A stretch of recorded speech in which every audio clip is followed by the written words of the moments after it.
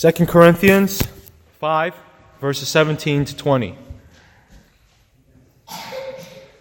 Therefore, if anyone is in Christ, he is a new creation. The old has passed away. Behold, the new has come.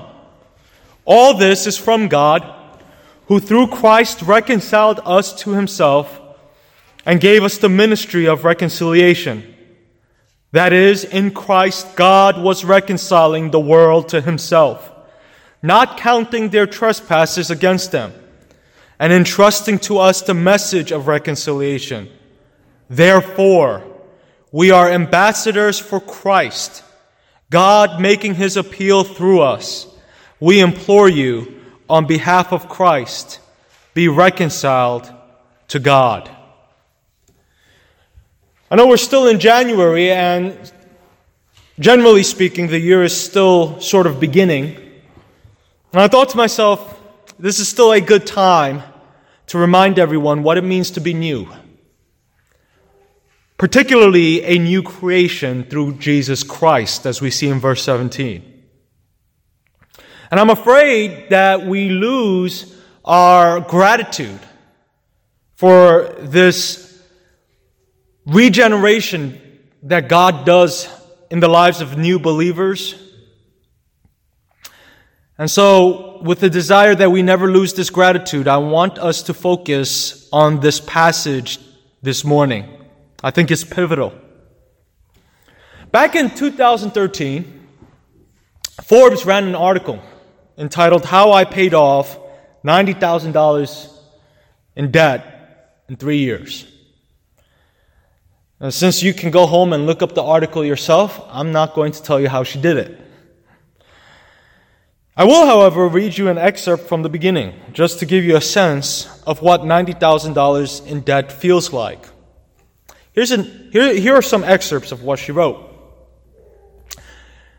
It's funny how you can do all the right things, go to college, get a job, and then one day wake up with crushing debt. I knew from the outset of my college search that my parents had limited funds, but that didn't stop me from attending the University of Maryland, out of state, to get an undergraduate degree in anthropology, and the University of Tennessee, out of state, for my master's in nonprofit education.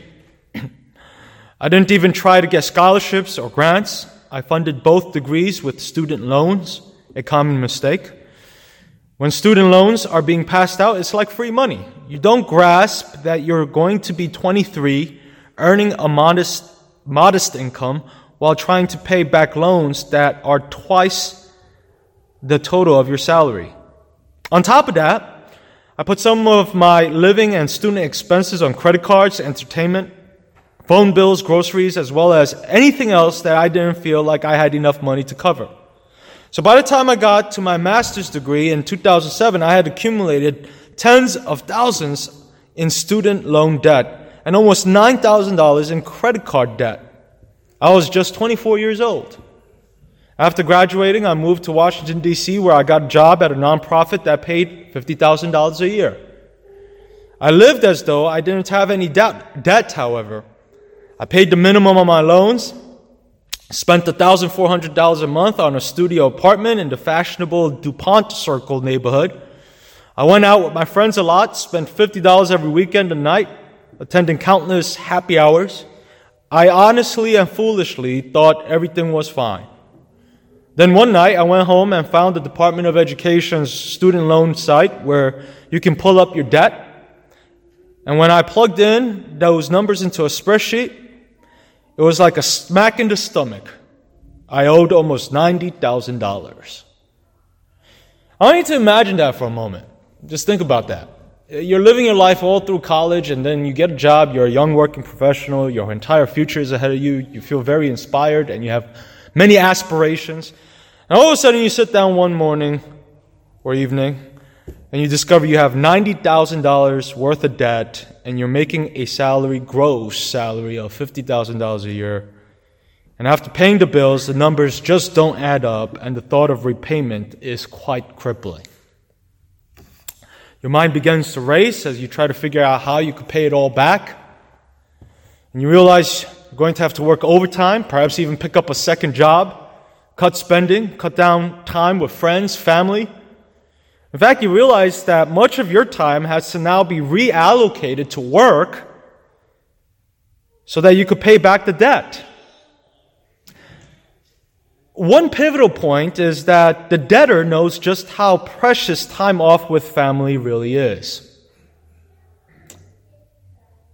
It is a self-discovery of sorts of the truth found in Proverbs 22:7. The rich rules over the poor, and the borrower is the slave of the lender. Now, having imagined such debt, $90,000, almost $100K in debt, you can now imagine, if you could sort of put your place in her shoes, sort of feel how that feels. And if while working hard to pay off all that debt, little by little, it almost feels as if you're just making drops in the bucket there because you have interest rates and everything else. Imagine suddenly a relative dies and leaves you with an inheritance that not only covers your debt, but leaves you with a surplus for you to live off of and invest. How would you feel? How appreciative would you be? Now, I'm not saying that's what happened to her. It didn't. She had to work it off. But just imagine if that happened. The question I would like to ask is, would the appreciation be greater than it would have been had you never fallen into harsh debt at all? And I think we all know the answer to that one. I think it's human nature to take for granted those things we have in abundance. But when there's lack, when there's scarcity of resources, and when there's harsh, back-breaking labor as a result of debt, that's when we truly value the price of a buck. I think a similar phenomenon occurs with us as Christians. Some of us have been in the church so long that Jesus is no longer treasured in our hearts as he ought to be. I think, yes, we're aware that Christ died for our sins, but somewhere along the way, we began to stop treasuring him and began taking him for granted. Others of us are so badly indoctrinated with the voices all around us in our society that we've come as far as viewing Jesus as merely another religious choice. Jesus is simply a God among other gods, all equally valid and all leading to the same Creator. Some of us have forgotten the fact that it was Jesus himself who said, "I am the way, the truth, and the life. No man comes to the Father except through me." There's only one way to heaven, and that is through Jesus Christ. And due to our lack of faith in those words by Christ, we're now stuck in a quagmire of spiritual indifference and materialism. And even if on paper you don't believe that, our day-to-day might show that that's sort of where we lean. There's no longer a sense of urgency to get the gospel out to our friends, our coworkers, to the nations. And we simply loiter our precious days on earth embroiled in trivial pursuits that at the end won't matter at all. So many of us have forgotten about the Great Commission because we've forgotten the price paid by our Savior to cover our massive debt. And some of us don't treasure our Savior because we don't know how massive our debt truly was. If you're not treasuring Jesus this morning, ask yourself, how did you get yourself into this spiritual state? How did you get here? I mean, the question is analogous to the one you ask in marriage. If there is no love between the married couple, the question ought to be, how did we get here and how can we fix that? Perhaps more importantly, how do you get out of such a spiritual funk? And my goal this morning with this message is very simple. One straightforward point. I deeply hope that each one of you will leave here this morning treasuring Jesus. And I mean really treasuring Jesus.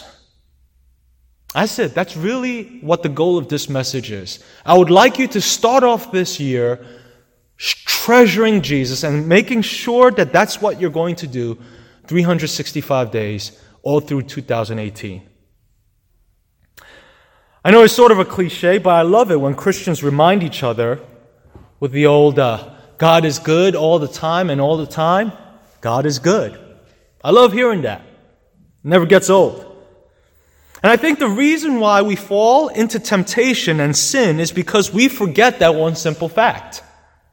We forget that God is good.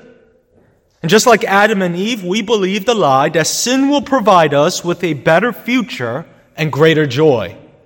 And when we believe that lie, that is when we fall into sin. When we forget that God is good. It sounds so simple, I get it. But I think our choices show us that there are times we really doubt that simple phrase, God is good. Remembrance, therefore, is a key part of healthy spirituality. Maybe you're in a tough spot this morning and your heart is slowly being filled with anxiety. I want you to go home sometime today, maybe even tomorrow. Find a quiet spot. Take a few minutes to pray and reflect upon all the times God has delivered you in the past. Think about all the times you cried out to God and how God has always come through for you. In other words, I want you to simply do one thing. Go home and think about the goodness of your God. Amen? We can do that. We can all do that, right? And I believe the good Lord knew that we would be forgetful people. In the Old Testament, God knew that Israel would constantly forget their divine deliverance from Egyptian slavery, so He gave them Passover. The annual Passover was supposed to be a reminder just how poor they were, and then that it was Almighty God who delivered them, enriched them, and continued to sustain them. In other words, the Passover was a regular reminder of God's amazing goodness. Likewise, in the New Testament, God knew we would forget about the costly sacrifice of His Son, and so He gave us the communion.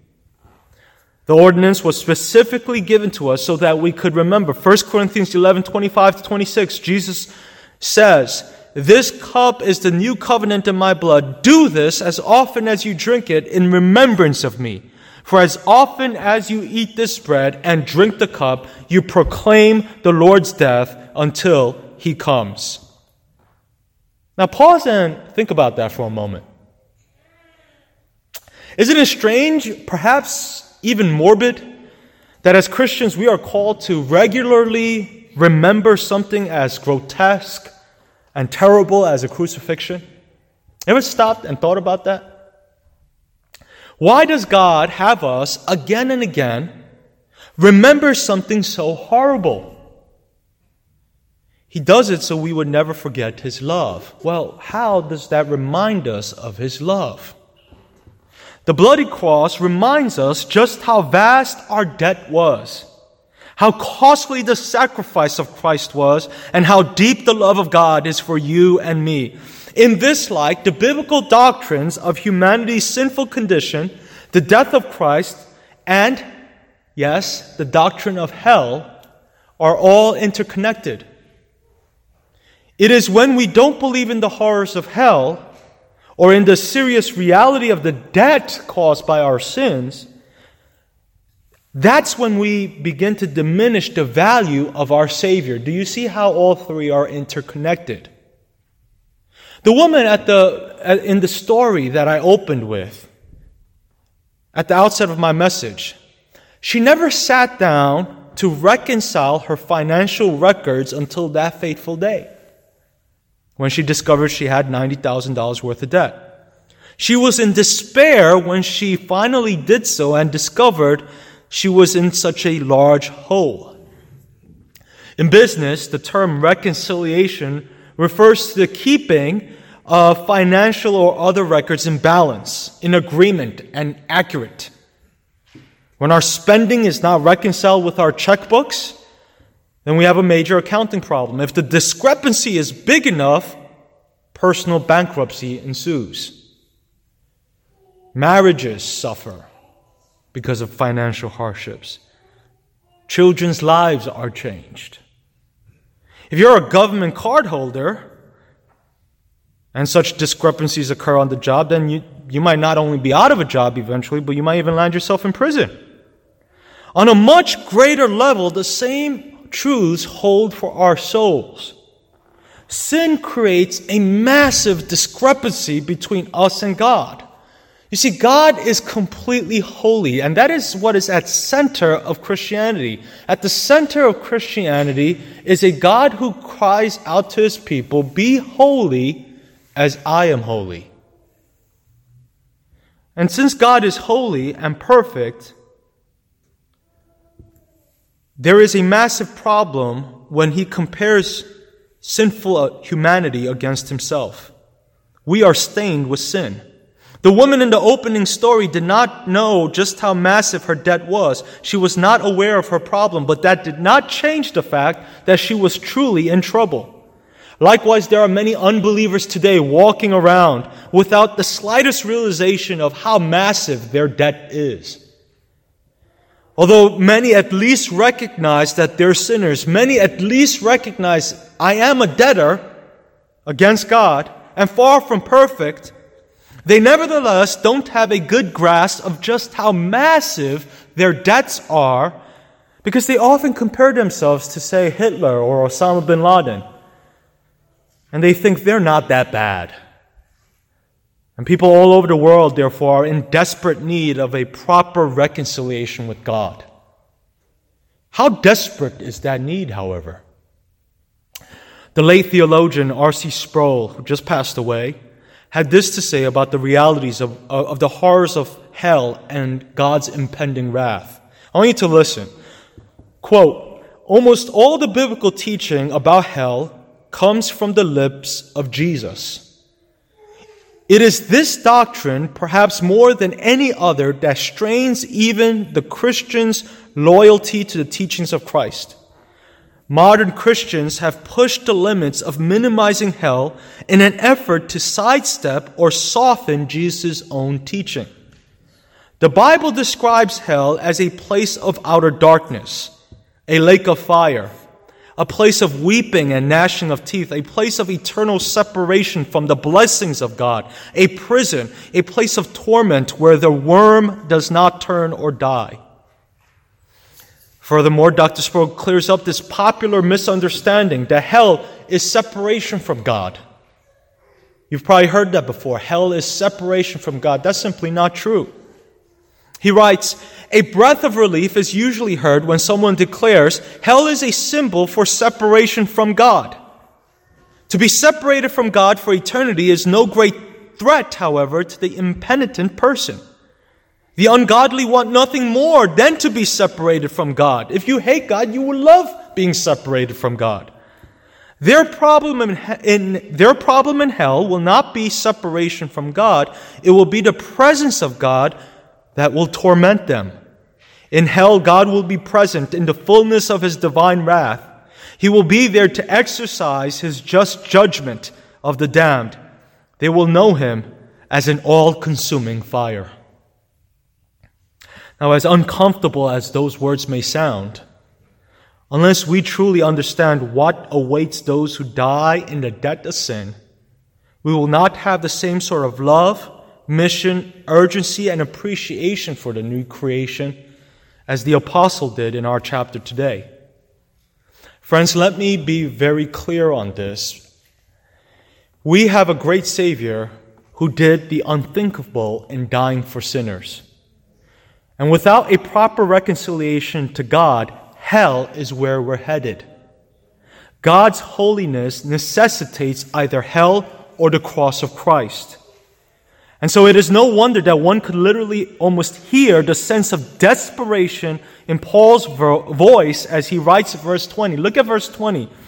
He writes, "We implore you on behalf of Christ, be reconciled to God." And the word implore here could be literally translated perhaps better with the word beg. We beg you on behalf of Christ. This man was literally begging people to turn to God. I have to be honest with myself. When was the last time I had that sort of urgency when I shared Jesus with somebody?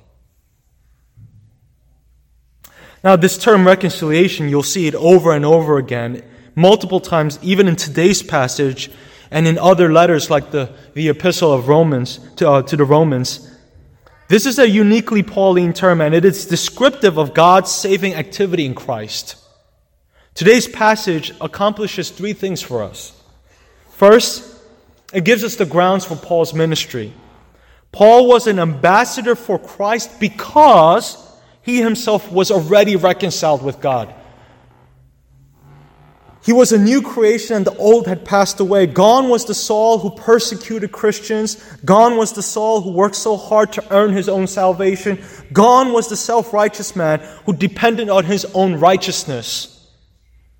And I want you to be sure of this. Before you go out trying to win people for Jesus, before you go out trying to do good in this world, friend, make sure that you personally know Jesus yourself. I hope that all the good that we do in our lifetime is simply a result of us knowing Jesus. Because if it's not, all is in vain. Second, this passage gives us the result of Paul's reconciliation with God. Because Paul was reconciled with God, therefore he went out seeking to reconcile the world to God. When you and I are born again, God puts a firm and unquenchable desire within us to bring people to Jesus.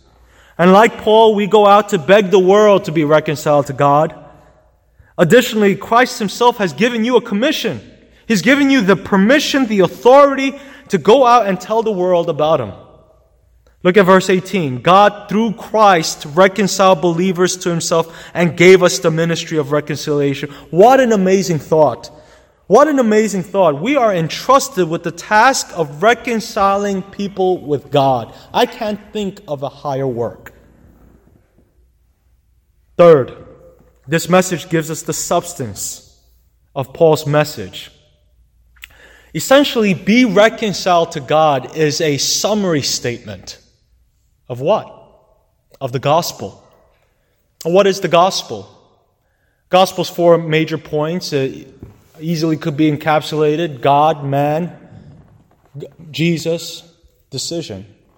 God is holy. All humans are sinners who deserve hell. Jesus, who was fully God and fully man, died for our sins and rose again from the dead.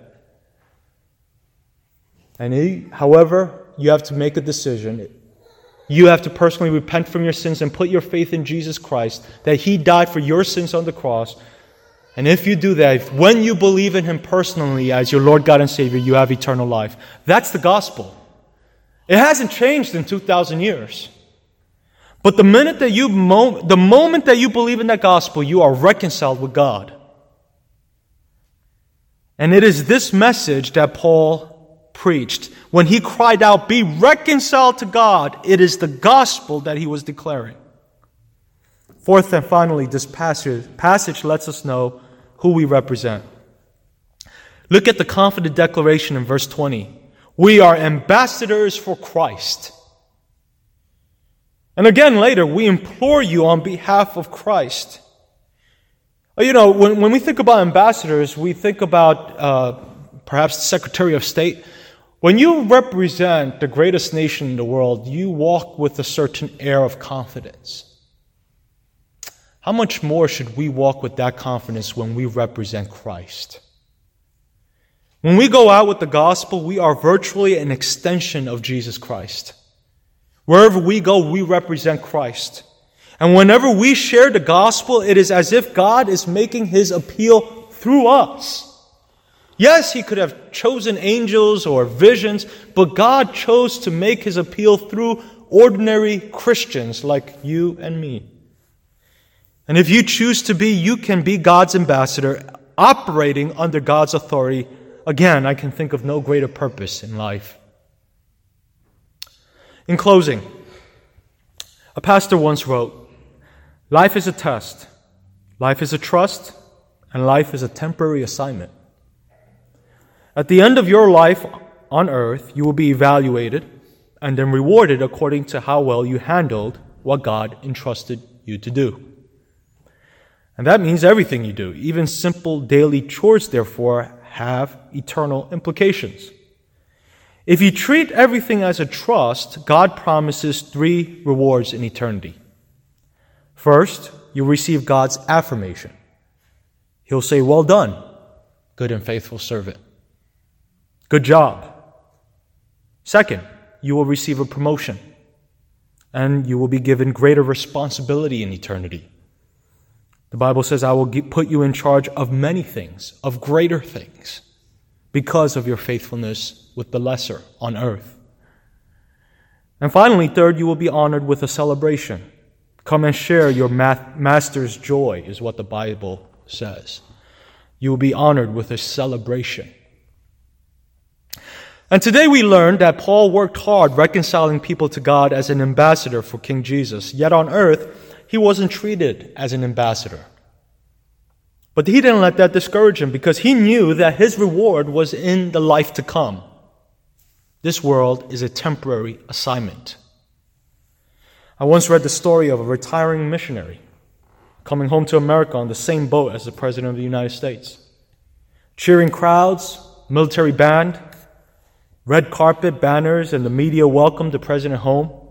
But the missionary slipped off the boat unnoticed. Feeling self-pity and resentment, he began to complain to God. Then suddenly God gently reminded him, "But son, you're not home yet." Friends, we're all not home yet. Until God calls us home, let us therefore be busy imploring others to be reconciled to God. The world may not count this as a worthy task, but one day, when you get home, you'll receive your reward. Let us pray. Father, we thank you, God, for your word today. What a message. And as we begin a new year,